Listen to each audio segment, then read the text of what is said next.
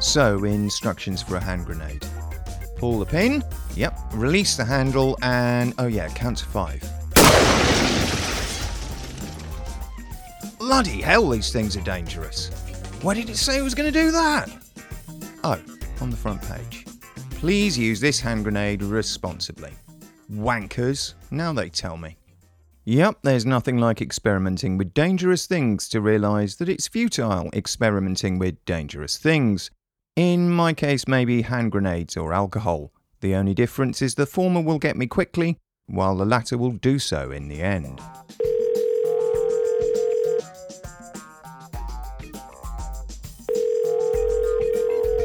Hello?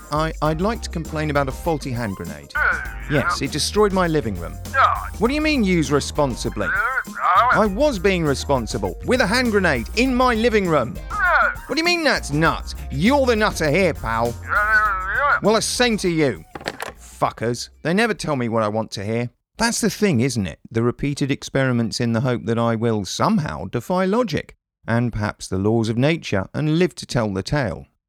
Let's face it, when it comes to playing with dangerous things, me, the alcoholic, had to go and play with alcohol. Worse than any hand grenade if you ask me. Somehow in my head I think I can beat the odds and avoid the inexorable downward slide to another rock bottom.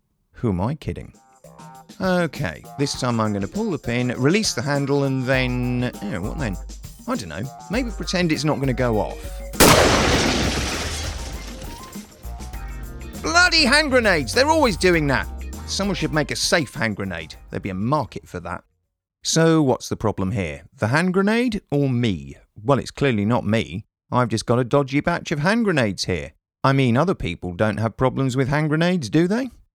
Well, other people don't play with things that'll kill them. That's why they don't have a problem with them. Yeah, but why can't I? It's not fair. I mean, it's only a hand grenade after all. What harm could it possibly do? Okay, pull the pin, release the thingamy and throw it over there. Well, it wasn't my car I blew up. And that's the other problem.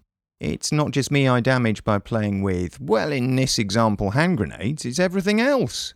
Who'd have thought it, eh? That dangerous things are actually, dangerous. I mean, who knew? Not me, I didn't know. No one told me. Well, they did tell me, but I wasn't paying attention.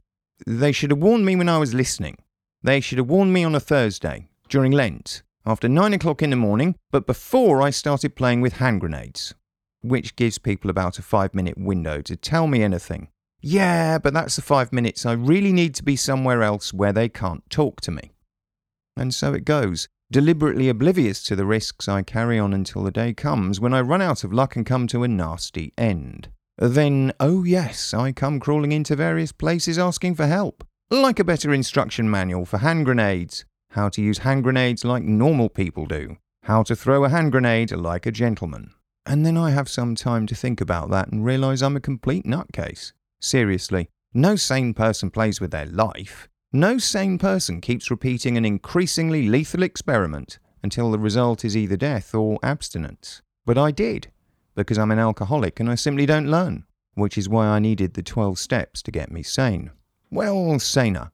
Okay, not completely insane and let's leave it at that. Do I still play with dangerous things? No, but then again it's a matter of time before I do, if I don't pay attention.